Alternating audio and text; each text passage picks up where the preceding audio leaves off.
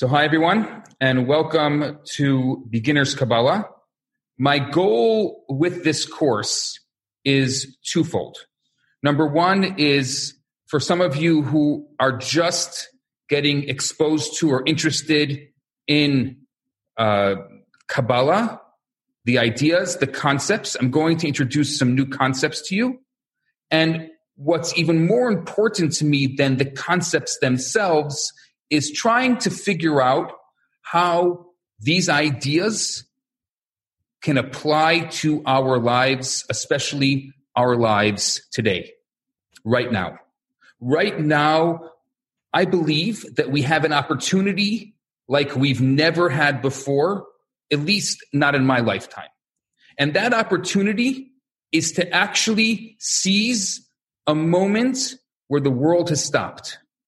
The world is going through a time that is allowing us to reflect, to ask ourselves very deep, very powerful questions that in a regular day we're not able to ask ourselves because we're all too busy in the rat race.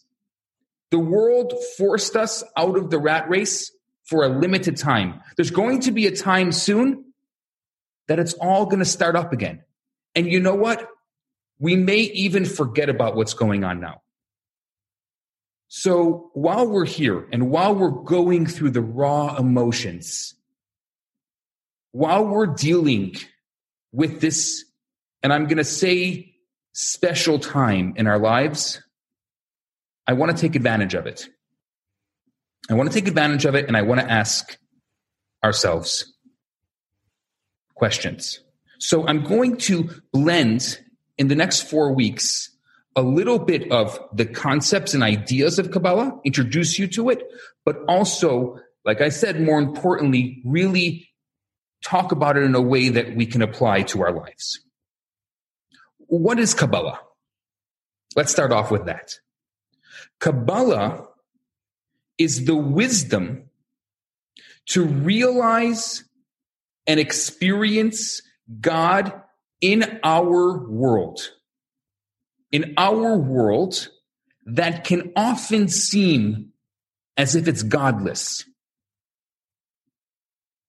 Kabbalah is first concerned with coming close to God, with coming close to the creator of the universe. And in order to come close to God, we have to intellectually comprehend the stages of the continual recreation of reality. At every single moment, says Kabbalah, the world is created anew. At every moment, our narrative, our reality is created anew. Just think about it this way.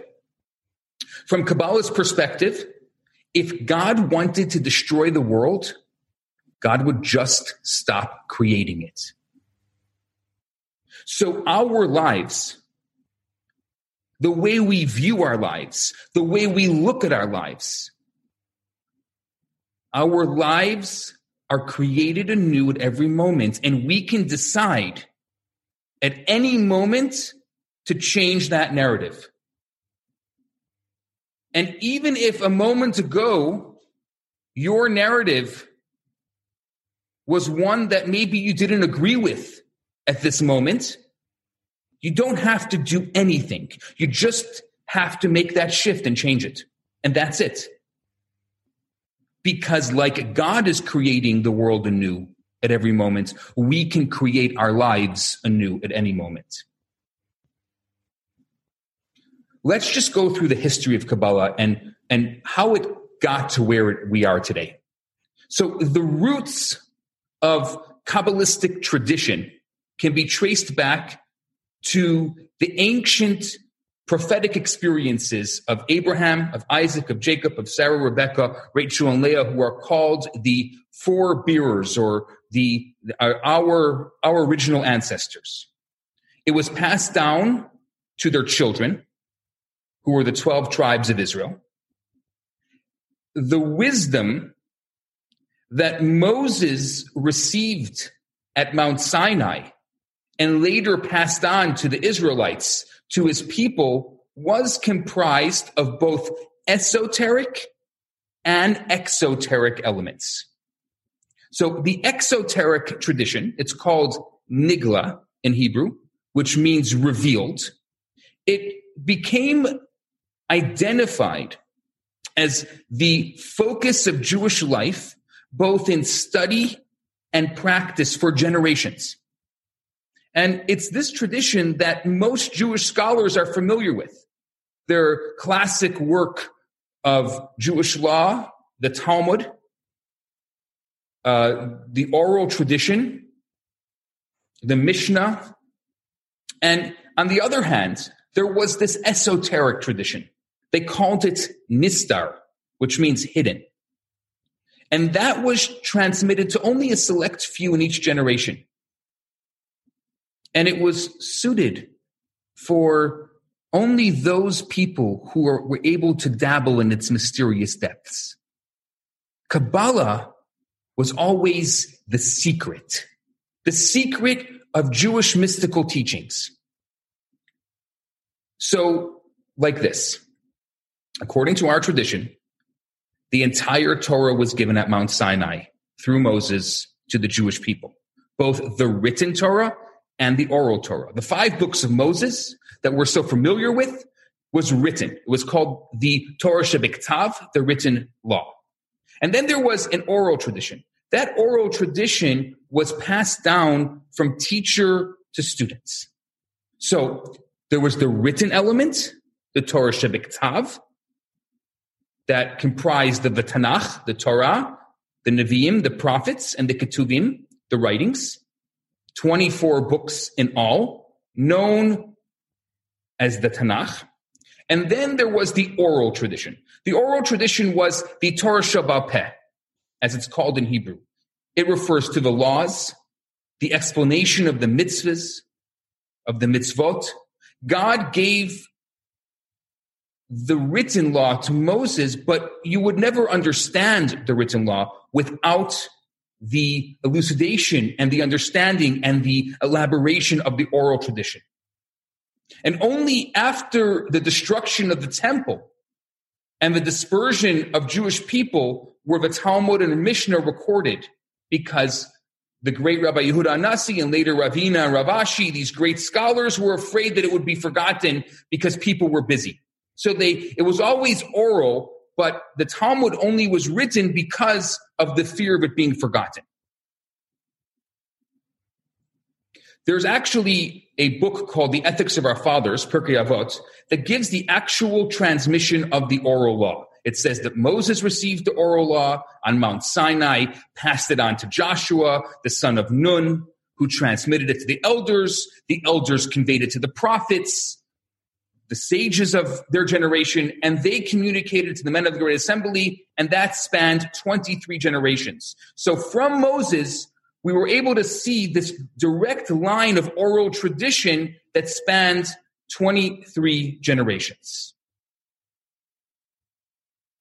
And you can see then from there, like, for example, the elders that the Mishnah refers to were identified as either Caleb and Pinchas, or the judges who ruled after Joshua, which is according to Maimonides, or Pinchas, and Eli the priest. Just to give you an idea, why I'm saying this is because this was a very clear transmission from one person to the next. The Torah was then passed through 17 generations of what we called Tanaim and Amoraim, which were Mishnaic and Talmudic authorities, after which the Babylonian Talmud was completed in Babylon, and the Jerusalem Talmud was completed in the land of Israel. Then there was the Savoraim and the Gaonim, and they elucidated both Talmuds. They introduced decrees, they introduced regulations, and they took that all based basically, in order to create an elucidation, you had to start from the text of the written law, always starting from the text, and you had to move your way down the various traditions. So that way, everything was sourced in the written law. The oral law didn't exist on its own without the written law as its source. Then came what we call the poskim, They were scholars that were fluent in both written and oral law, and they would determine the halacha, the law. Now, in the last 950 years, the Rishonim and Acharonim, the early and late authorities, they've explained the Talmudic and the halachic literature that has preceded them, and this has been the process of continuing this tradition of the written and the oral law from one generation to the next. Now, at the same time that the oral tradition was being written down, that the Talmud was being written, there was also the homiletics, the Agadah, which we can talk about at a different time, and the Midrash. There was a man by the name of Rabbi Shimon Bar Yochai. His passing is going to be in a few weeks. And he was the first one to write down what was called the esoteric, the Nistar. Remember, Nistar was only for a few elite in a particular generation. No one knew it. Rabbi Shimon Bar Yochai knew it, and he decided to be the first one to write down. He called his magnum opus the Zohar, and there was always this fascination throughout history with this idea of the Jewish mystical teachings, otherwise known as the Kabbalah. Rabbi Shimon Bar Yochai himself has a fascinating story. He got in trouble with the Romans. He ended up hiding in a cave for 13 years, and there is where he wrote the Zohar. The Zohar, I would say, is the Bible of Kabbalah. It is the magnum opus of Kabbalistic literature. Now, the problem with just opening the Zohar and studying it as is that it's very difficult without a tremendous amount of previous knowledge to be able to just open a Zohar. It's written in Aramaic. It's written in shorthand of shorthand. It was never intended as a book for people just to sit and study. It was for people who were proficient in all of the studies to be able to look at that, and they would see that the Nistar, the esoteric ideas. It's complicated. And what ended up happening with the continuation from the Zohar is that the major post-Zoharic influence was a man by the name of Rabbi Yitzchak Luria. He was known as the Arizal. He lived in Tzfat about 400 years ago. So for many years, the Zohar was still to the great elite. The writings of his pupils, especially his main pupil, whose name was Rabbi Chaim Vital, they have been the writings that have nourished Kabbalists, Hasidim, the Sephardic communities. Originally, the Zohar and mysticism were not studied before the age of 40. And even after great soul searching, after mastering all the other texts, but the Arizal decided that, as he said, with the Messianic era upon us, these doctrines must be revealed. And therefore, this began a new way of learning Kabbalah, that anyone and everyone can learn it. But even in the times of the Arizal, people still did not study Kabbalah the way it's being studied today here on Zoom and open and accessible for all. What happened was, about 300 years ago, there was a man by the name of Rabbi Israel Baal Shem Tov. Now, a Baal Shem was like a doctor, a healer. There was many different types of Baal Shem. So this was a specific Baal Shem. His name was Rabbi Israel Baal Shem. And he lived right after a time called the Chmielnicki pogroms. You can look it up. The Chmielnicki pogroms were the Polish army had gone after the Russians. And the Russians came back with the Poles with a vengeance. And as the Polish army retreated from the Russians back into Poland, they literally killed out town and townlet of Jewish life. At that time, it's 300 years ago, a little over 300 years ago, majority of Jewish life in Europe was devastated. Now, there was a division amongst the European Jews.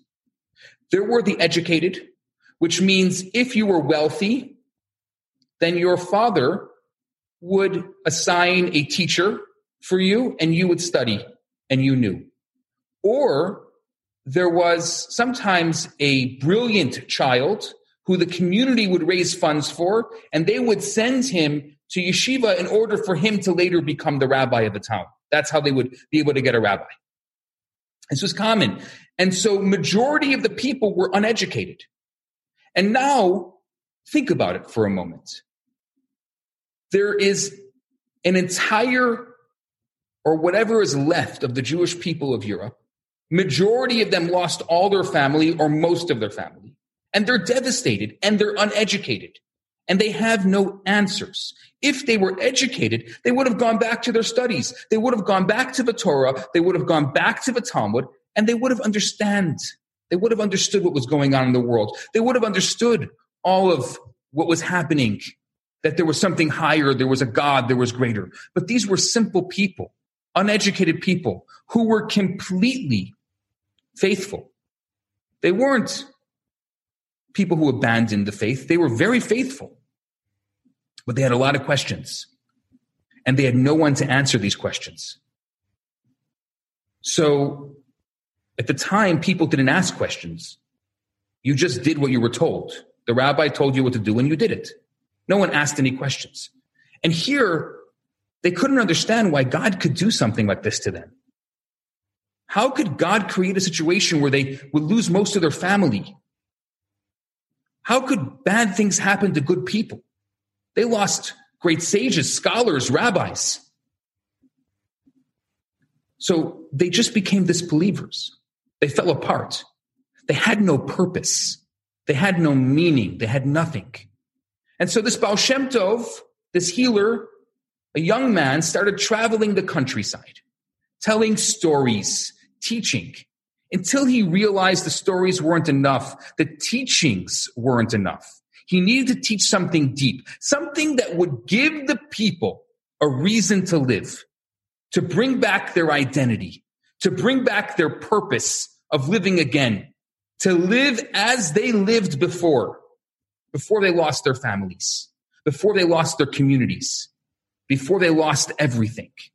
And so he started teaching the Kabbalistic concepts, something that was only for scholars, something that was only for people above 40. He started teaching the whys of the world, the purpose behind everything. And that changed. And later, that was passed on to his successor, the Maggid of Mezrich, and then to Rabbi Shneur Zalman of Liadi, the Alter Rebbe, and so on, until we are here today, 9 generations after the Baal Shem Tov.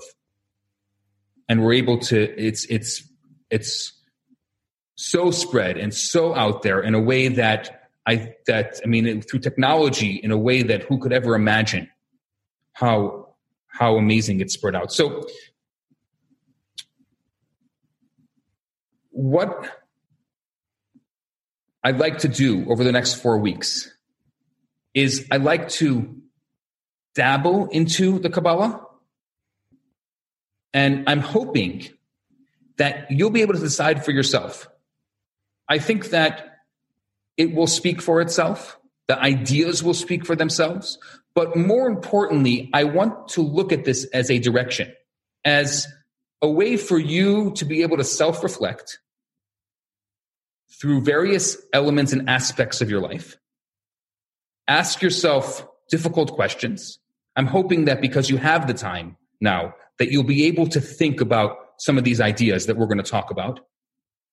And you're going to be able to maybe create a journal if you're a writer, or create voice notes if you're a speaker, or create meditations, experiences, whatever way that you can work on yourself and allow this to not just be something that's intellectual, but something that becomes emotional as well.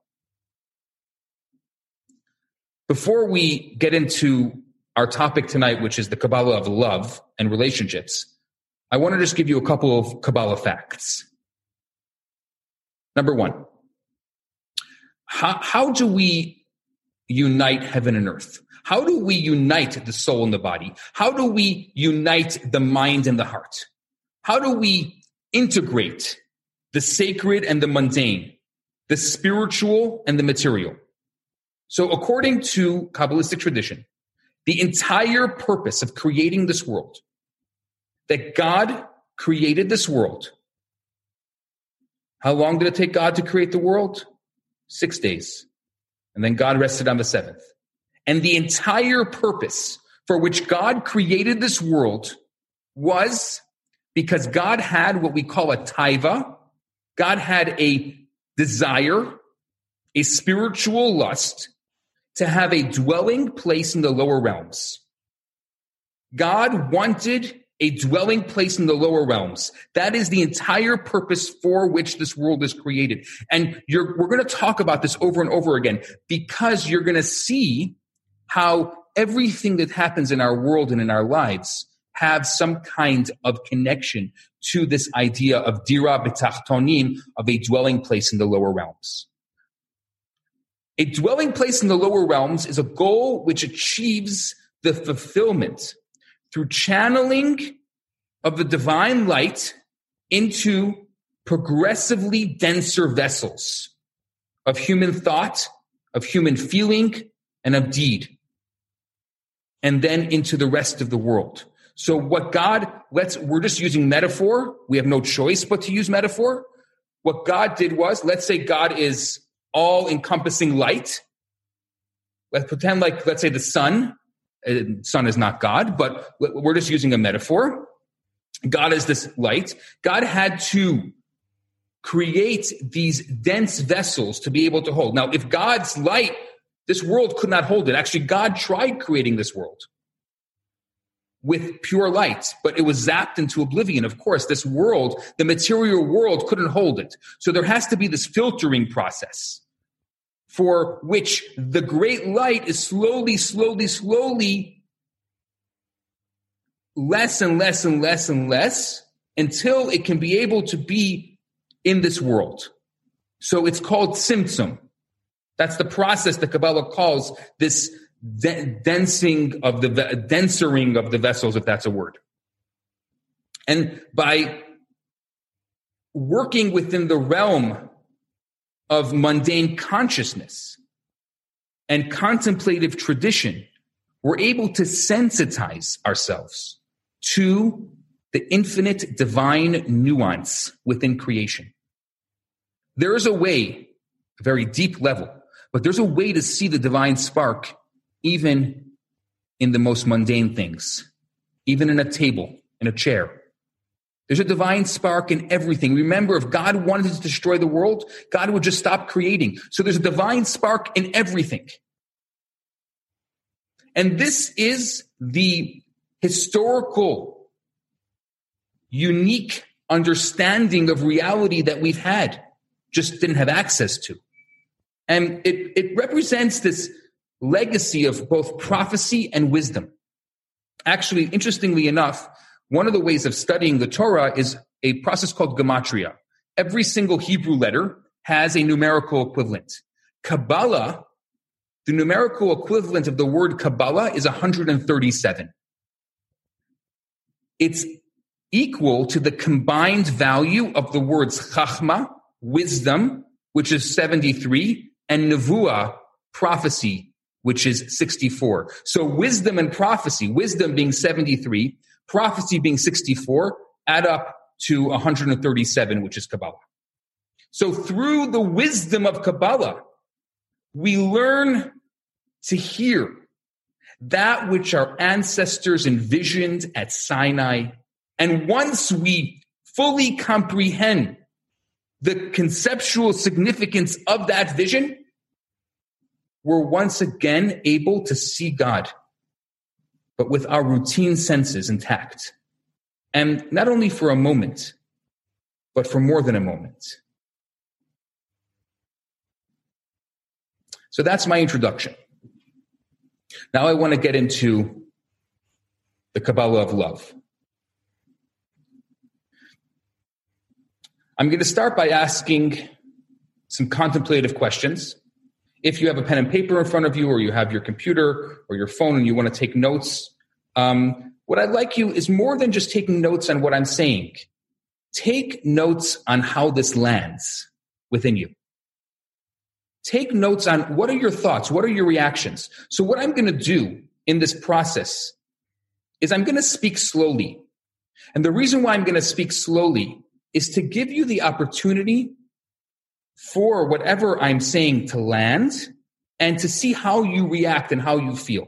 And at the end of our lesson tonight, I'd love to hear what your reflection is and what you're taking out of this. So I'm going to do it through a process of asking questions. The first series of questions is, who do we love? Who do we love more than anyone else? More than anything else? What is our greatest relationship? Our greatest love as human beings? I think something that I've realized, and maybe I've taken for granted, something I've realized through this past 6 weeks is how important relationships are. We so often take our relationships for granted. They're just there. It exists. But being isolated and being not allowed to have those relationships, it forces us to think about the power of relationships and what it means for our lives. So I'm asking, what is our greatest love as human beings? We'll be back after a quick break. We're coming out of a pandemic. Depression's at an all-time high. Marriages are in disarray. Churches are divided. We're arguing over gender. The sanctity of life is under attack. Now is the time and the season to have real conversations. We're going to take a microphone and we're going to go find people to authentically have real conversations designed to arm people to reclaim that priestly authority. Come join us on Belt of Truth. Our podcast is real and it's going to enlighten you and enrich you to a point where you're going to want to take these issues on. Come join us at the Belt of Truth.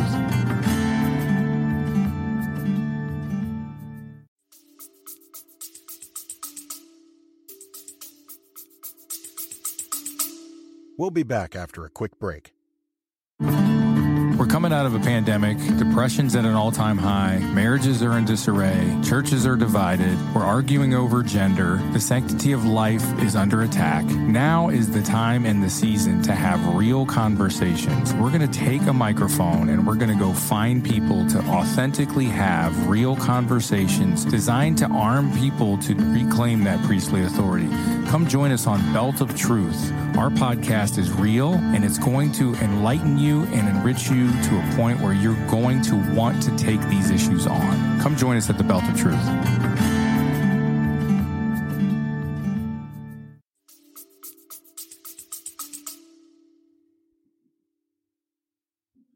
My answer is probably not the answer you were thinking, but the obvious answer: ourselves. There is no thing we love greater than ourselves. There is no one who is going to love me more than me. I love myself. I will always love myself. I actually have a double standard when it comes to me. I judge the whole world, but I'll never judge myself. And even, oh my gosh, could you believe what that one did and what this one did? Everyone else becomes second class compared to me because I'm the greatest thing that ever existed. I must be God's gift to humanity, of course.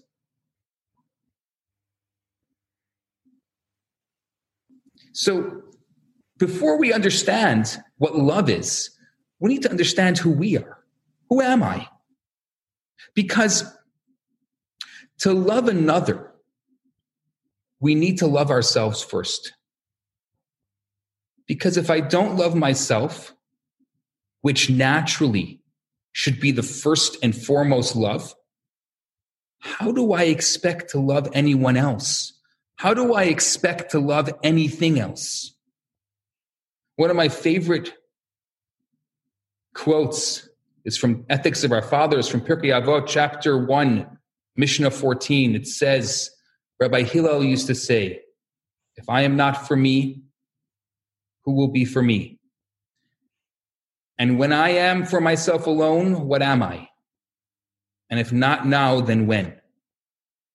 It's really easy. It's really easy to blame your mom, to blame your dad, to blame your dog, to blame your past relationships for the problems that you're currently having. But that would be too easy, and you know it. It's really all about you. And it begins and it ends with you. It's best to say it right here and right now, and say it to yourself. I need to use this moment as the starting point for the change that I want to see.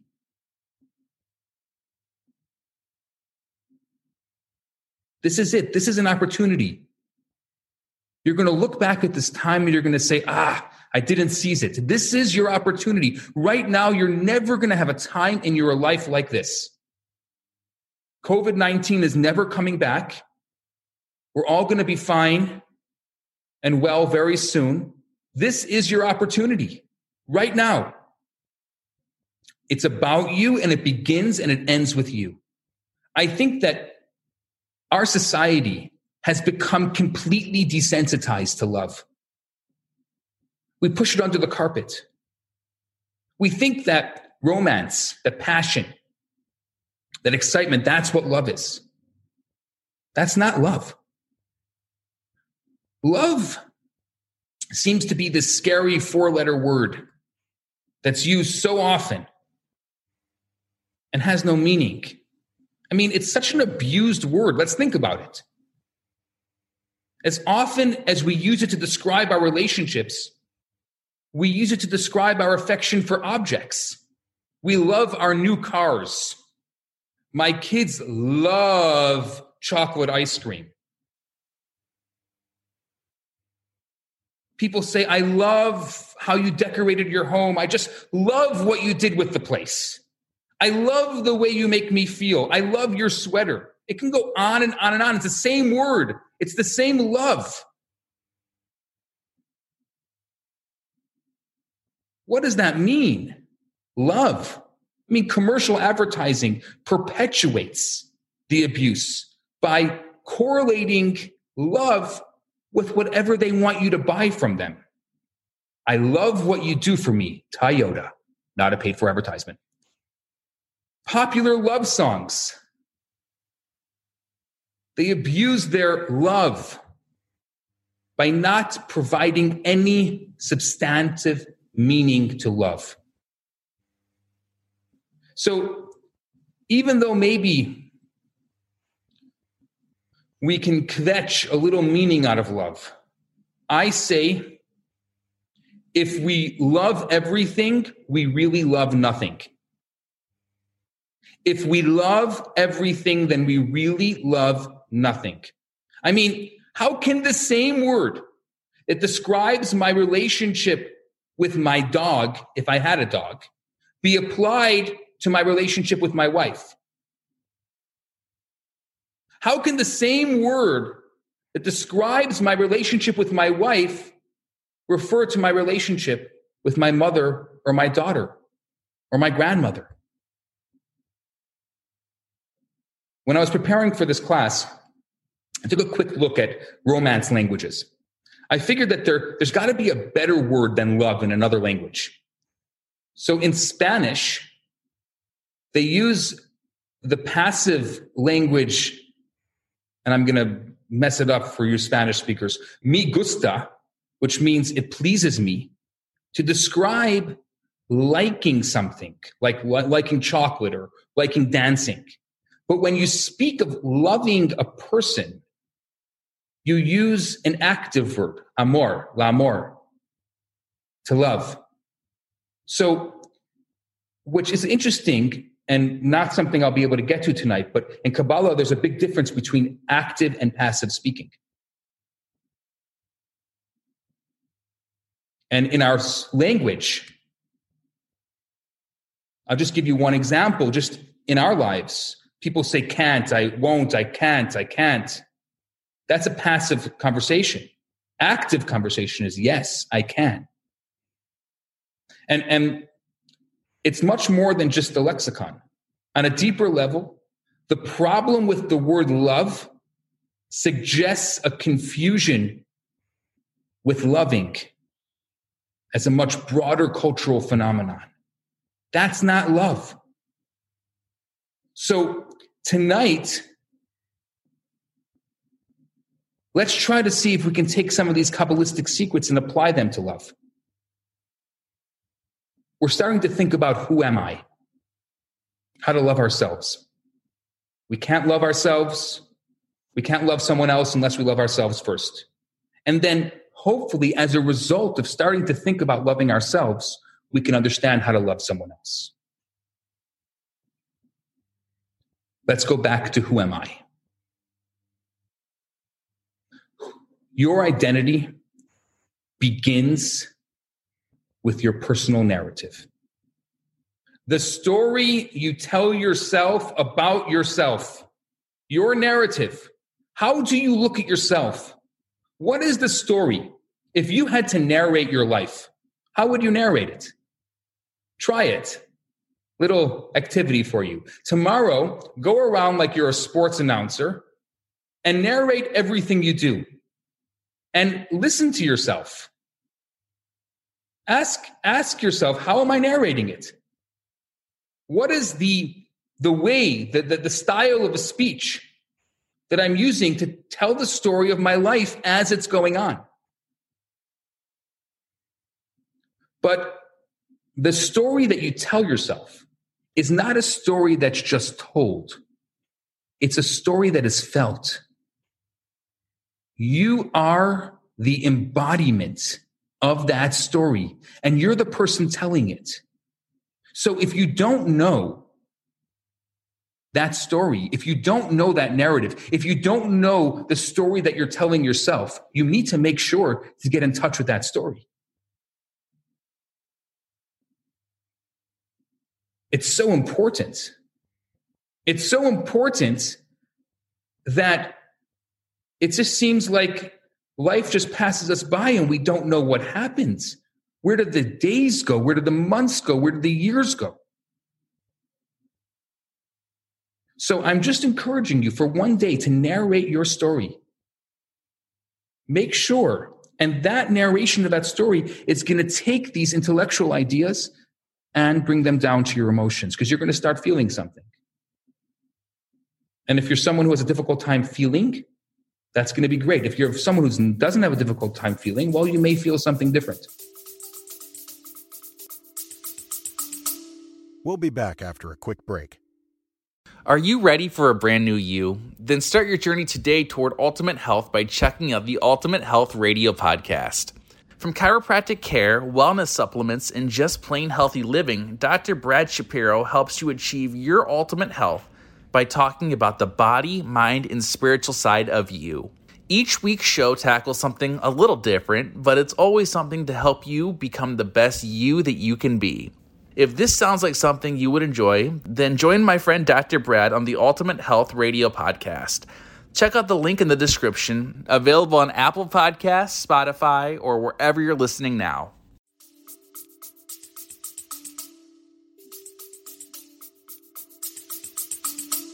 We'll be back after a quick break. Are you interested in yoga, meditation, and reading spiritual self-help books? Do you admire spiritual teachers such as Oprah, Gabrielle Bernstein, or Eckhart Tolle? Now let me ask you, do you find yourself contemplating life's biggest, most mysterious questions? Me too, which is why I started the Cultivating Spiritual Curiosity podcast. On this show, I talk with spiritual leaders about everything: yoga, mental health, therapy, intuition, spirit guides, law of attraction, mediumship, and so much more. Click the links below to join our eye-opening conversations.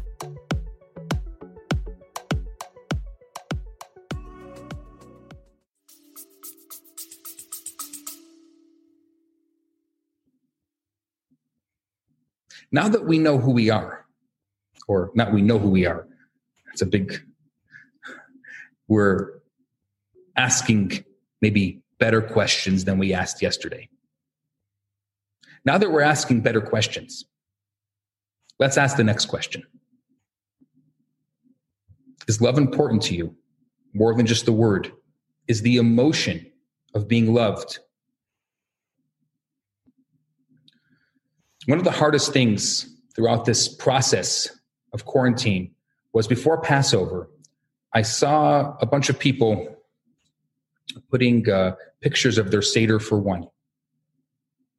And Seder for me was always about as many people as possible, as big as possible, because we have to all be together. That's the story of Passover, being together.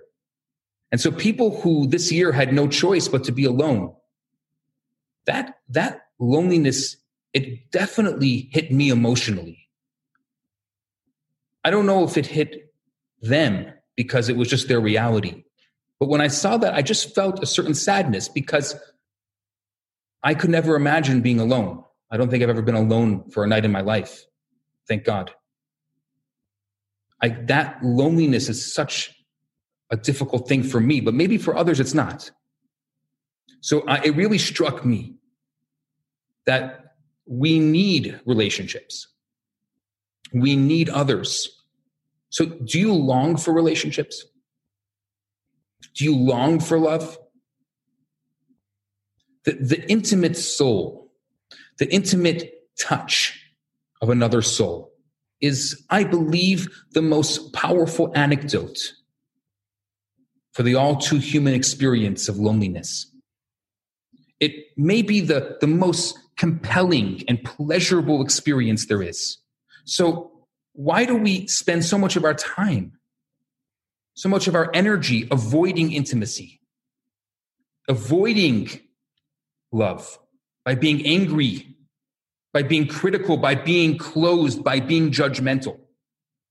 In short, blocking the experience that we most deeply want, that we most deeply need. We play a double standard with ourselves. We want to be close. We want to be embracing. We want to be connected, but then we judge. We judge something or someone. Someone comes our way and we judge them. But it's there for us to experience. It's there for us to love. It's come into our path for a purpose. There's a reason why we've had to go through this experience. And we have such a difficult time accepting it that we have to destroy it. One of the classic examples that I can give you is thank you. People say thank you. It's such a thank you. What does that mean? It's also lost its meaning. It's interesting. In Yiddish, when someone says thank you, you follow with the following statement. I think it comes from the shtetl. I'm not sure exactly where it comes from. But they say a dank, you say, nishta kein farvas, which means nothing to thank. Thank you. Nothing to thank. It's like this humility, this false humility. Nothing to thank. I mean, that was the traditional flavor of the shtetl. It's terrible. Somebody just thanked me for something that I did. And I say there's nothing to thank. There is something to thank, and that's why they're thanking. It's almost like me saying, what are you worth? You went out of your way to thank me? I have to accept your thank you. What's your thank you? I need to embrace your thank you. No, what I'm going to do, I'm going to destroy your thank you. You did a good thing. Now it's time to destroy it. And that nishta kein farvas, nothing to thank, it destroys such an amazing relational element and a relational idea. What we just said there is your thank you is worthless. And what do we think? Oh, what I'm humble. What I was saying is really, I was giving you an example of humility. It was no big deal. That's something else people say. Well, maybe it was a big deal. And maybe even if it was no big deal for me, it was a big deal for the person I did it for. Kabbalah says that is false humility. That's false humility. That's not what humility is. Humility isn't, for example, when someone says thank you, you say there's nothing to thank, because that destroys the person who was saying thank you. That's deflection, not humility. There are so many examples of humility. I'm going to take a look right now at 4 biblical prototypes. Kabbalah always starts by looking at the Torah. And this is a beautiful little sikha from the Rebbe. It talks about this idea of humility. Now, there was a man who lived somewhere between Adam and Noah. So there were 10 generations between Adam and Noah. And so this was actually smack in the middle, the generation 5. His name was Hanoch. He was the great-great-great-grandfather of Noah. And he came into this world, a corrupt world, and he wanted nothing to do with it. The Torah uses these words to describe him. He walked with God. He was a holy person, very connected to God, not to this world. He said, you and me, God, forget about all those sinners. Just me and you. So God said, oh, you and me? Okay. What did God do? He took him from this world early. Most people during that time were living to 6, 7, 8, 900 years. He lived to the relatively young age during that time period of 365. And the rabbis ask, the Kabbalistic masters ask, why so young? And the answer is because he was selfish. Remember, what is the purpose for which God created this world? For us, for you and me to be here and to make this world a dwelling place for God. If he said, forget about this world, it's just you and me, God. If he has no connection to this world, then he missed the entire point of being in this world. The purpose of us being in this world is to make this world a good place, to make this world a place for God, not to bring this world to a different state, not to spend our time removed from this world.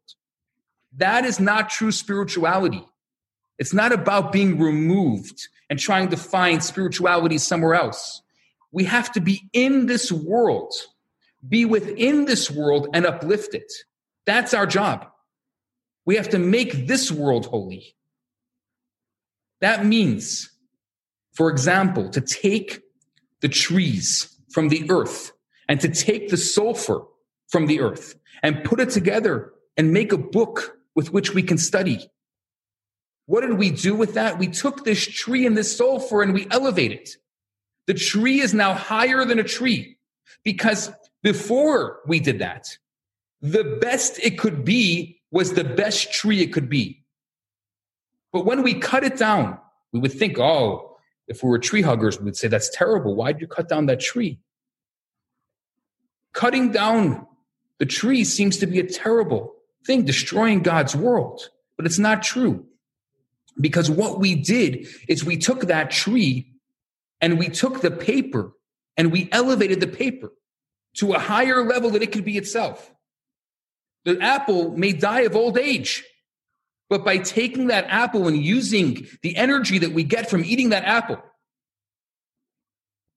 and making this world a better place, we were able to elevate that apple to a higher level than it could ever be itself. And so on with everything in this world. And so our purpose is to elevate this world. So Hanoch was selfish. He didn't want to elevate this world. He didn't want to make this world a place for God.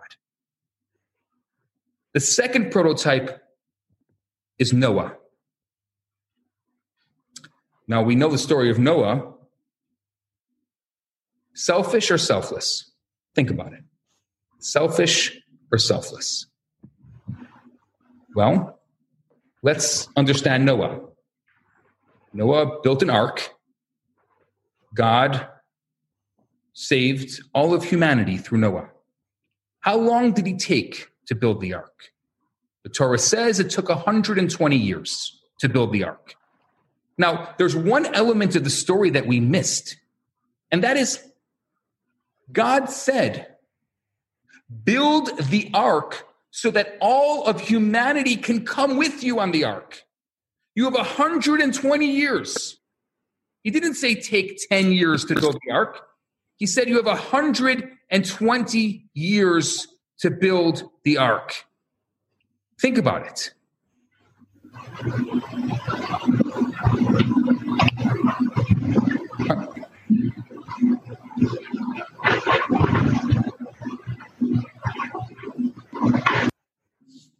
You have 120 years to build the ark. You think in 120 years, he couldn't get one person to come with him on the ark? One person. He said to them, the flood is coming. God is going to destroy the world. He couldn't get one person. So the Rebbe says that the reason is because all he cared about was his family. He didn't really care about the world. He just wanted to get his family onto the ark. My family, he said, is going to perpetuate the world. The new world will be through my family. And so they did. So is he selfless or selfish? He's selfish because our families are an extension of ourselves. So when we do something for our family, we're doing something for an extension of ourselves, which makes him selfish. Now, it's not like Hanoch being completely selfish, being alone, but it's another form of selfishness. Prototype 3, Abraham. Selfish or selfless? Think about it a second. Selfish or selfless? What does he do? He sets up a tent in the middle of a desert. It's open on all four sides, right in the middle. It's an oasis. The wayfarers are going by. He gives them food and clothing and shelter free of charge. Selfish or selfless? I mean, that's pretty selfless. And there's nowhere else to get. It's not like he has any competition. He's in the middle of nowhere. But there's a little trick there he has. So the person comes in. Abraham, wow, this is amazing. The oasis in the middle of a desert. This is unbelievable. He just finished giving them a great meal. They had a great night's sleep. They turn to Abraham and say, how much do I owe you? He says nothing on one condition. It's conditional. I want you to thank my God. So they turn to him and say, well, I don't want to thank your God. I have my own gods. Okay, $1 million. It's blackmail. Now, we have monotheism today because of him. So it was blackmail with a cause. I'm not sure. I'm not here to judge Abraham and to judge what he did, but this is how he did it. This is how he started spreading monotheism. He blackmailed these people into praying to God. Abraham did his job, and he was selfless, but selfless to a selfish cause. Not like Hanoch and not like Noah. He's selfish to God. So there's a selflessness there. It's a higher level of selflessness. But still, there's a selfish element to it because there's a catch to it.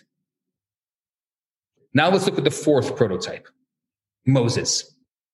Moses, the great Moses. Selfish or selfless? Well, Moses becomes our prototype for selflessness. Why is he selfless? He's selfless not because he said, oh, I'm too humble for that. Oh, nishta kain farvas, nothing to think. He didn't say, oh, I can't go take the Jews out of Egypt. I'm a nobody. How could nobodies take the Jews out of Egypt? That's not what he said. Because it's not selfless saying that I can't do that because I'm a nothing. There's a story told in the shtetl about these two yeshiva students who are late nights. They're sitting on either ends of the study hall screaming, oh, I'm a nothing. And the other one's screaming, oh, I'm a nothing. And the other one is screaming, oh, I'm a nothing. This young student walks in and sees these two older students screaming on either end of the study hall late at night, oh, I'm a nothing. He sits down in the middle with all his passion and might and excitement. He says, "Oh, I'm a nothing." The two of them look at each other and say, "He's really a nothing." We'll be back after a quick break. Why do you think that men do not tend to come to the doctor as often as women? Or do you see that? Do you see more women than men? Anecdotally, I would say, yeah, but I was a little curious about that. So I looked in the research, and actually the CDC has some good guidelines that men are 10% less likely than women to have a wellness exam or a doctor's visit. They're about 3 to 5% more less likely than women to go to the emergency room or urgent care. So there is some data to back up kind of what I see on a day-to-day basis. I think a lot of it probably is a fear of going to the doctor. We don't want to put ourselves kind of in that vulnerable spot, but also when you get to the heart of it, I think a lot of us are afraid that we're going to be told that we have something wrong with us.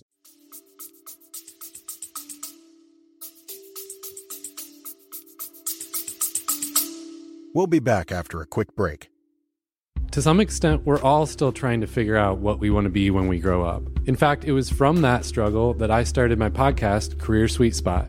I'm Steve Perkins. I'm the founder of Greenhouse Coaching, and together with my team, we explore everything about this topic on our podcast, Career Sweet Spot. We share ideas, practical steps, and insights we've gathered from coaching thousands of individuals and companies. On Career Sweet Spot, we like to joke and have fun while also tackling the biggest topics intentional people are thinking about in their work, their leadership, and their life. So why don't you press pause and hit subscribe to Career Sweet Spot, a podcast all about life and career growth.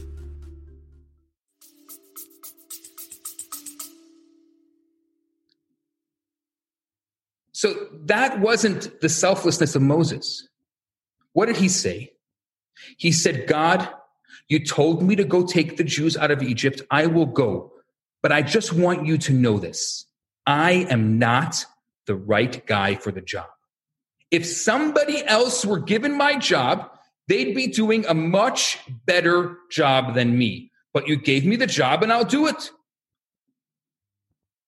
Think about it a second. I will do the job that you give me, God. But if someone else was doing it, they'd be doing a better job than me. That is the Torah's and Kabbalah's ultimate level of humility. I'm going to do what I have to do in this world, but I'm not the best person for the job. But I'll do it. God, I'll do the best I can, Moses says. I can't speak. I can't talk. I have a stutter. I can't do anything. I'm not charismatic. I'm just a simple guy. But if you want me to do the job, I'll do it. But I just want you to know I'm not the best person for the job. And that's humility. Humility in our world, in our lives, is about the little Moses inside of us. There's another voice that says, "Why are you doing this? You're a little nothing." And the little Moses inside of us says, "I will do the best I can with the talents that I've been given. I will do the best I can with the education that I have. I will do the best I can with the resources that I have. But let me tell you, if someone else was in my shoes, they'd be doing much better than me. But I'm still going to do the best I can. I will still move forward. I will wake up in the morning with excitement, with love, and with passion. I will conquer the day with the most incredible enthusiasm that I could give to this day. Because this day is the best day that I've ever been given. And thank you, God."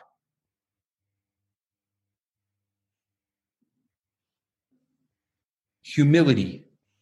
Humility is doing the best we can with the talents we have.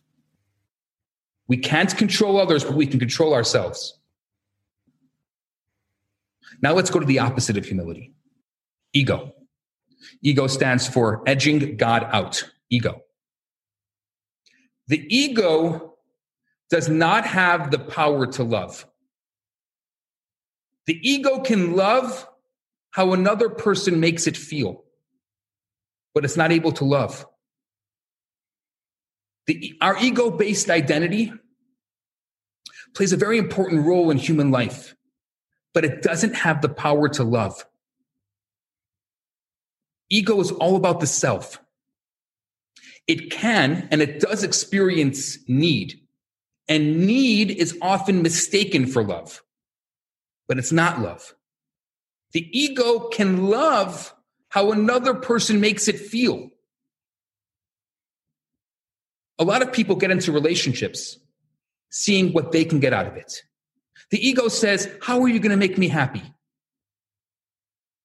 True love and intimacy doesn't come from ego. In order to experience the power of true love, you have to get in touch with a different part of yourself. The part that lies beyond the ego.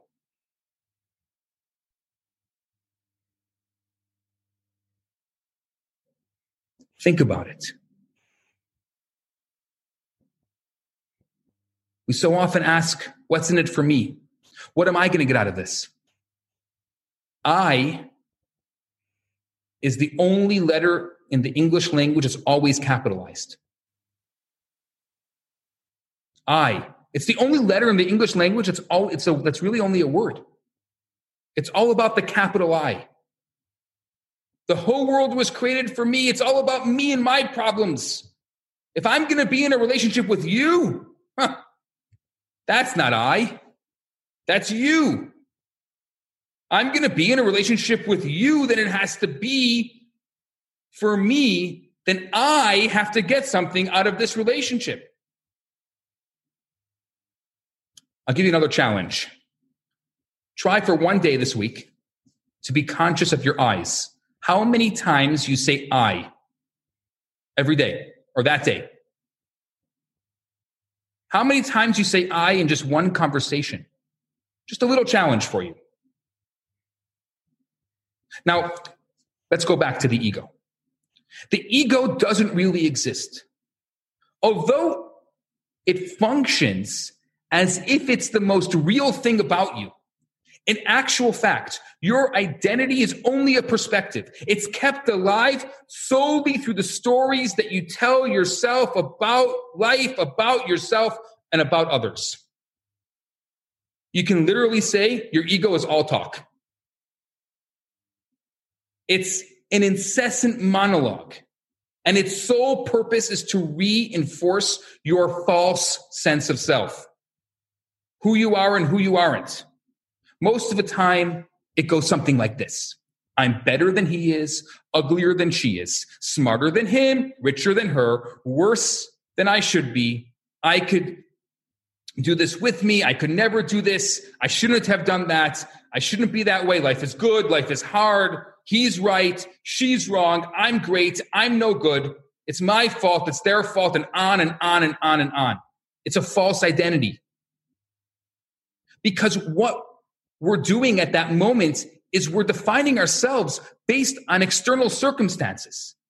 It's like a whale that identifies its location through bouncing sound waves off nearby objects. Your ego pinpoints its own presence by defining itself, by relating to the people, the ideas, and the objects around it. And this process is continuous. Your identity must be continuously reinforced, or you'll quite literally lose your sense of who you are. One of the great things that they used to do in the old country, everyone, I think in Canada, we have Newfie jokes. Well, in the old shtetl, they had what was called Chelm jokes. Chelm was actually the place where all the great scholars came from. But I guess that was the reason why they made so many jokes about it. So here's a Chelm joke for you. There was once a Chelmite who didn't want to go to the bathhouse because he was afraid that if he took off his clothes, he'd forget who he was. So his friend says to him, Beryl, I have an idea for you. Why don't you tie a string around your foot? That way, even if your clothes aren't on, you can look down and you remember who you are with the string. He says, wow, what a brilliant idea. So he ties a string around his foot. He goes into the bathhouse. He's all excited. He hadn't gone to the bathhouse before. He's coming out of the bathhouse, out of the pool, and he looks down and he sees the string is gone. And he looks at his friend and he sees that his friend has a string around his foot. So he turns to him and he says, if you're me, who am I?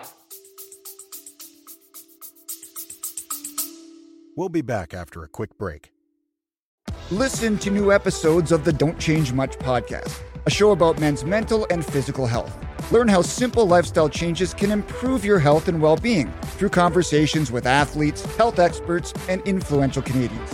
Our goal is to talk about what so many of us don't prioritize: lowering stress, eating healthier, getting active, and why taking care of ourselves matters. Don't Change Much encourages men to make simple changes. Better physical and mental health starts by talking about it.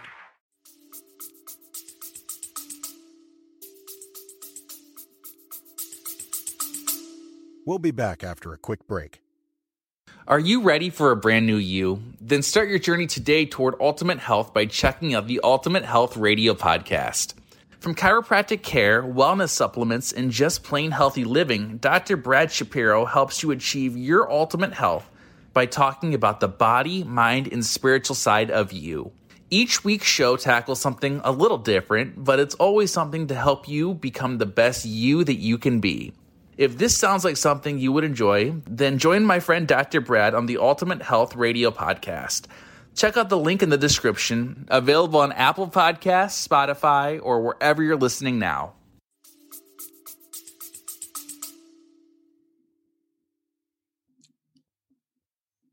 And I think that's why it can be so very threatening to have someone or somebody confronting your ego, confronting your beliefs about yourself.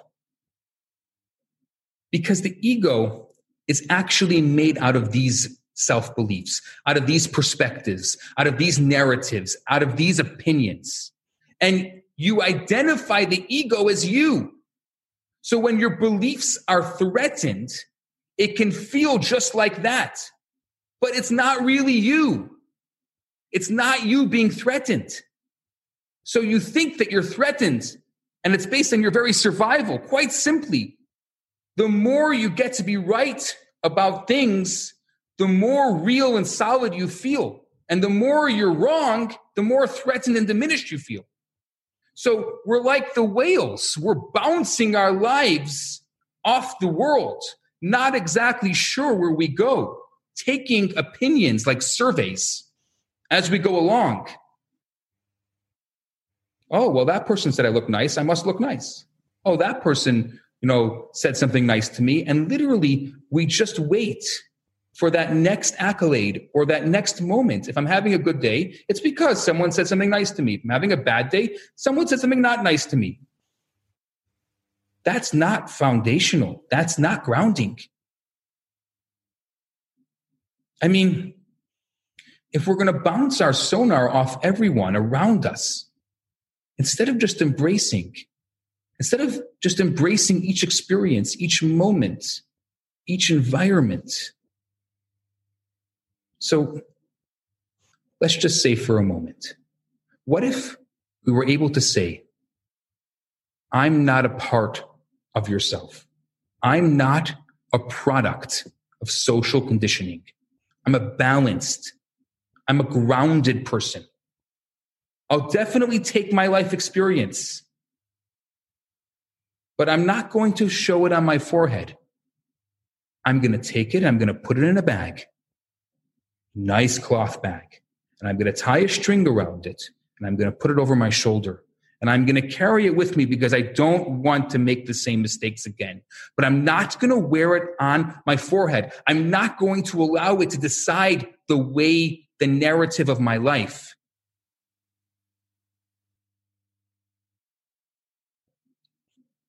I have a new narrative starting today. And my narrative is going to be a narrative that is concrete, that is foundational, and it's not based on others, not necessarily based on experience. It's based on something strong. It's a core identity. There's a psychologist. You can look him up. His name is William James. And he called the story that you tell yourself the me and your embodiment of the experience, the I. Everything you experience, whether it be positive, negative, shame, an urge to escape, or even an impulse to yell will not only be lived and felt by you, but narrated by you to you in real time. So there's two facets of your identity. And these two facets of your identity are critical for understanding who you are. There is your core identity and your relational identity, says Kabbalah. What's your core identity? Your core identity is the spectrum of characteristics that define you as an individual. It includes everything from your body, your personality, your occupation, your spiritual beliefs, your cultural practices. The world would spin into chaos if we didn't have a core identity. Could you imagine no culture, no names, no personalities? Your core identity is the platform from which you synthesize your experience into a coherent sense of self with both continuity and clear ideals. Should you feel confused about your identity, if you feel unsure about who you are or what you stand for, then decisions of all kinds become problematic. That's why I don't think it's a good idea to raise kids without identity. There was a whole thing that was going on. Oh, don't give them any identity. They'll figure out when they get older. Kids need identity. And this gets us into the multiplicity of identity. Your core includes your personal preferences, your personality traits, as well as your identification with a particular group, a social group. Do you see yourself as a Canadian, as an Israeli, as a Jew, as a secular humanist, an atheist, whatever it is, as a student, as a child, a parent, a business person, a liberal or conservative? Because you belong to multiple groups, you have multiple social identities. You can be a Canadian, Israeli, Jewish teacher, and a liberal. But when it comes to life, when it comes to how you view your relationships, you have to decide which of your social identities to prioritize. You may feel competing loyalties based on your faith, based on your ethnicity, or your political convictions, or your national citizenship. Maybe your religious identity feels most important to you, but you emphasize your national identity to fit in with your friends. And even in casual conversation with a friend, you have to decide whether to discuss politics, religion, or work responsibilities. And with each discussion shaping the contours of your identity. That's not your core identity. You can't keep on changing your identity for the relationship or just to kind of fit in with whatever you're doing in your society. And just as you identify yourself as a member of a specific group, others pigeonhole you. If you are the only Jewish, Israeli, Canadian executive in your company's meeting on cultural diversity, colleagues are going to make you feel very aware of that identity.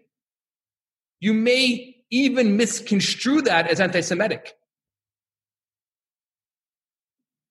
It may fall out of your awareness completely while you're meeting a friend and your guard is down, or you're just having a casual coffee. The most meaningful aspects of your core identity are what I call the 5 pillars of identity.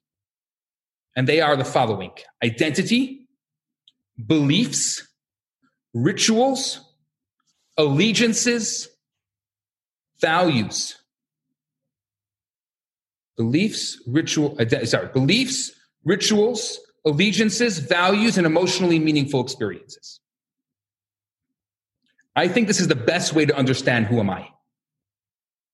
So remember, the primary function of your identity is not to just stay alive. It's not just to pass along your genes or to settle down. I hate that word. But to attempt to find meaning, to find purpose in your life. And meaning begins with me. So, beliefs. What are they? Beliefs are your convictions. They're your principles. They're your morals. Think about, and it's number one, and they are in order. Beliefs are most important. Very often we get them from childhood. And if we didn't have them in childhood, then we have to create them as adults. We need to have a belief in something, someone, somehow. We need to have convictions. We need to have principles. We need to have morals. Number two, rituals. Rituals include your meaningful customs, ceremonial acts, whether it's holidays, prayers, Shabbat, or just a dinner with the family. It's so important. And I think that's such a great time right now to create family rituals. Families are spending more time together than ever before right now. It's a great opportunity. And even if those rituals using technology are through Zoom, that's also okay. But we need to have rituals, real rituals. Number three, allegiances. Allegiances are the deep loyalties that you feel towards God. The loyalties you feel towards a family member, a friend, an authority figure, a person, a place, a thing. That's allegiances. Then there's values.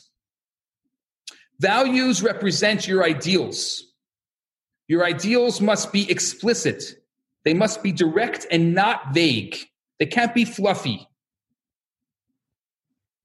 They can also embody a memorable narrative. For example, just not that long ago, the value of the redemption told in the Exodus of Egypt was a value that we conveyed as a ritual sitting around our tables. And then number five, emotionally meaningful experiences. These are the intense events, positive or negative, that define a part of your identity. They comprise everything from the day you uttered your first word, the day you learned to walk, to the moment your parents slapped you, to the memory of a terrible act, or even COVID-19. The first time you heard about the Holocaust, the first time you heard about genocide to a people. It's a very important place because those emotionally meaningful experiences, they do define a lot of our core identity. I put it as number 5 on my list of 5, but they cannot be ignored. Now, I want to tell you that your core identity will often be resistant to change. If you want to stay true to your beliefs, if you want to stay true to your rituals, to your values, then generally your core identity is going to become stubborn. It's going to become set in its ways. We'll be back after a quick break. Hi, I'm Sophie, a busy working mum of 2, and I want to be your cheerleader to better health. Come check out my podcast, Summit Health and Wellness, and enjoy weekly podcast episodes. As a chiropractor, I have years of experience and knowledge that I want to share with you, and I'm going on this journey myself too because I want to feel my best. So come and join me. Make yourself a priority.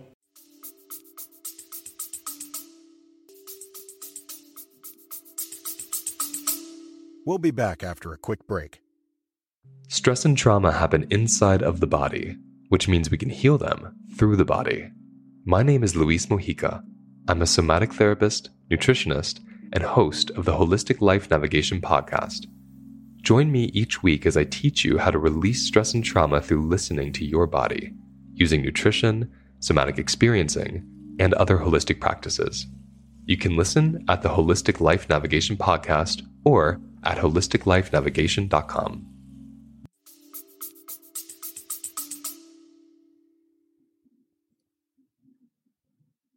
So if you want to define or change your core identity, you need to first acknowledge what is before you acknowledge what you want to change.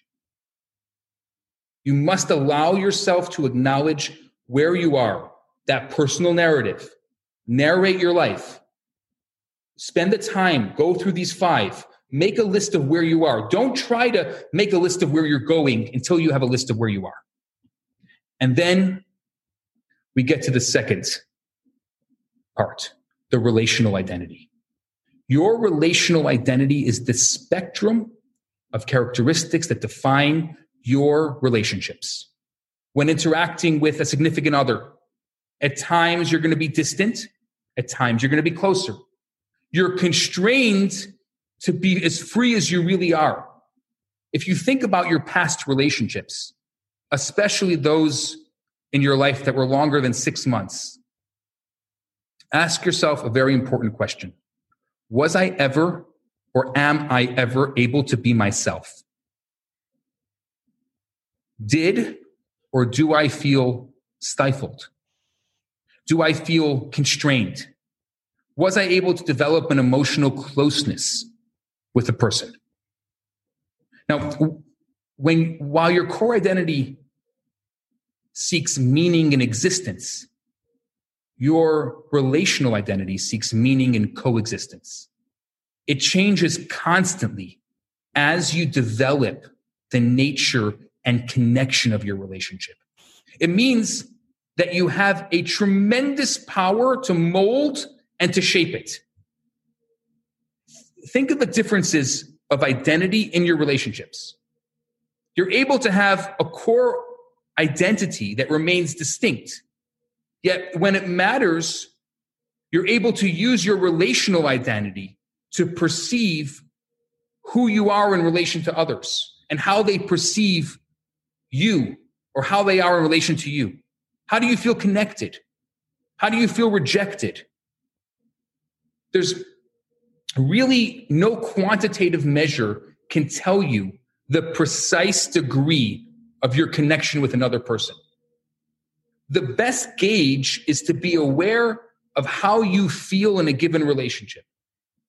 But while the characteristics are going to define your core identity, and those are typically concrete. I'm a rabbi, for example, and I value authenticity. Those ideas that define relational identity are much more abstract. Like you can say, oh, I feel like our relationship is withering away. So it's much more abstract. It's much harder. And you're going to need a stronger core identity to be able to have a stronger relational identity.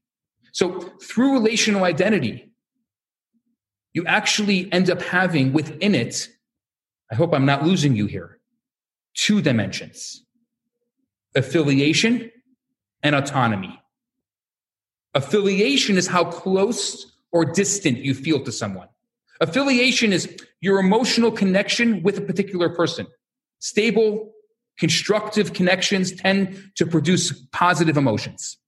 But on the flip side of affiliation is rejection. If you're rejected by someone, then even despite however strong your core identity is, you're going to feel a certain amount of resentment. It's interesting because I was looking at this, that neuroscientists have discovered that the anguish of social rejection registers in the anterior cortex, the same part of the brain that processes physical pain. Once hit, you resist cooperating. And if doing so, it goes against your rational interest. When you feel rejection, you actually feel physical pain, according to neuroscientists. And then there is autonomy. Remember, affiliation. How close or distant are you with someone? The second level is autonomy. How free are you to be who you want to be? You need both of them in the relationship. How close and distant you are with the person, but then there's the me again. How free are you able to be, or how free do you want to be? Autonomy is your ability to exercise your will, to think, to feel, to do, to be as you would like to without any undue imposition from anyone else. Before Corona, a couple that was sitting across from me had an argument. And the wife had raised her voice. The husband immediately says, calm down. The wife glared back and she snaps. Don't tell me to calm down. You calm down. Whatever the original issue had been, this pair had a new conflict. It was now devolved into a battle over autonomy. Neither of them wanted to be told what to do. The moment you feel like someone is stepping on your autonomy, your resentment boils up and you snap back. So the core relational challenge is to figure out how to satisfy your desire to be simultaneously one with the other person, affiliation, and one apart from the other person, autonomy. That is this incredible balance, affiliation and autonomy. How to be one with the other person, but also apart from the other person. And how can they both coexist in your life? Because to a certain extent, they're opposites. But they are both intrinsic to any relationship. And your ability to keep them balanced is crucial to a harmonious relationship. Teenagers. If you remember when you were a teenager, if you have a teenager, you try to fit into your family, but also find your own independent voice. So I think that's a great example, that forging of a teenager, of being able to have the affiliation and autonomy. A romantic couple tries to balance the desire to connect and grow the relationship while having what they call some alone time. And it's interesting because now in this process of quarantine, of isolation, it's harder for that alone time than ever before. So I think that it's a great opportunity now to try to figure out that balance while it's so difficult. You're saying, well, I'll wait till everything gets back to normal. Well, when it's back to normal, then it's going to be much harder because it's in your face right now. It's a great opportunity.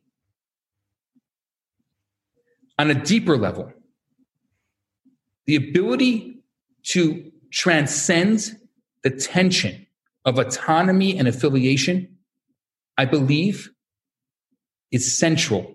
Kabbalah says is central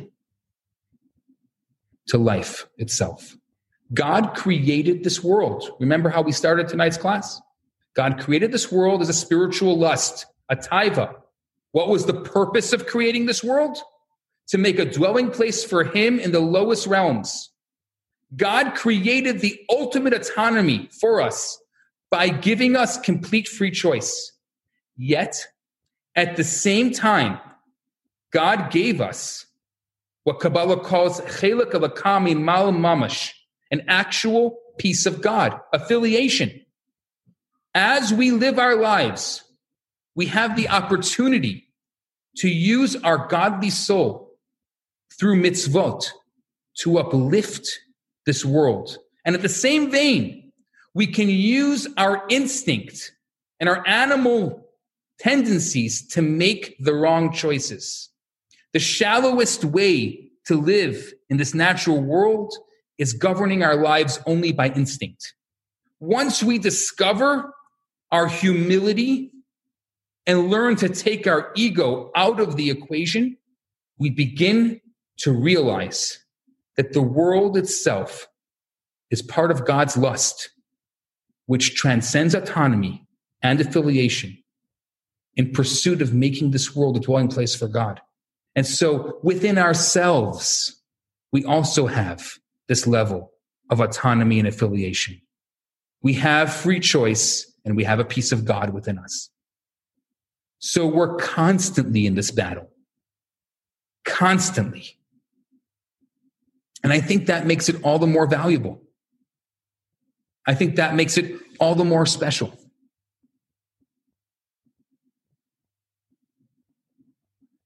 And that's my thoughts on Kabbalah for love, or of love for tonight. Hi there. I just wanted to let you know that I just launched a brand new website. It's theloverabbi.com, theloverabbi.com, theloverabbi.com. And it has Lots of very interesting things there. Especially, you can purchase a lot of the different classes and lectures that I have given over the past few years. And you can also take a look at the current classes and lectures that I'm giving and the current events that I am doing on relationships. So I encourage you to go check it out. It's theloverabbi.com. Thanks so much.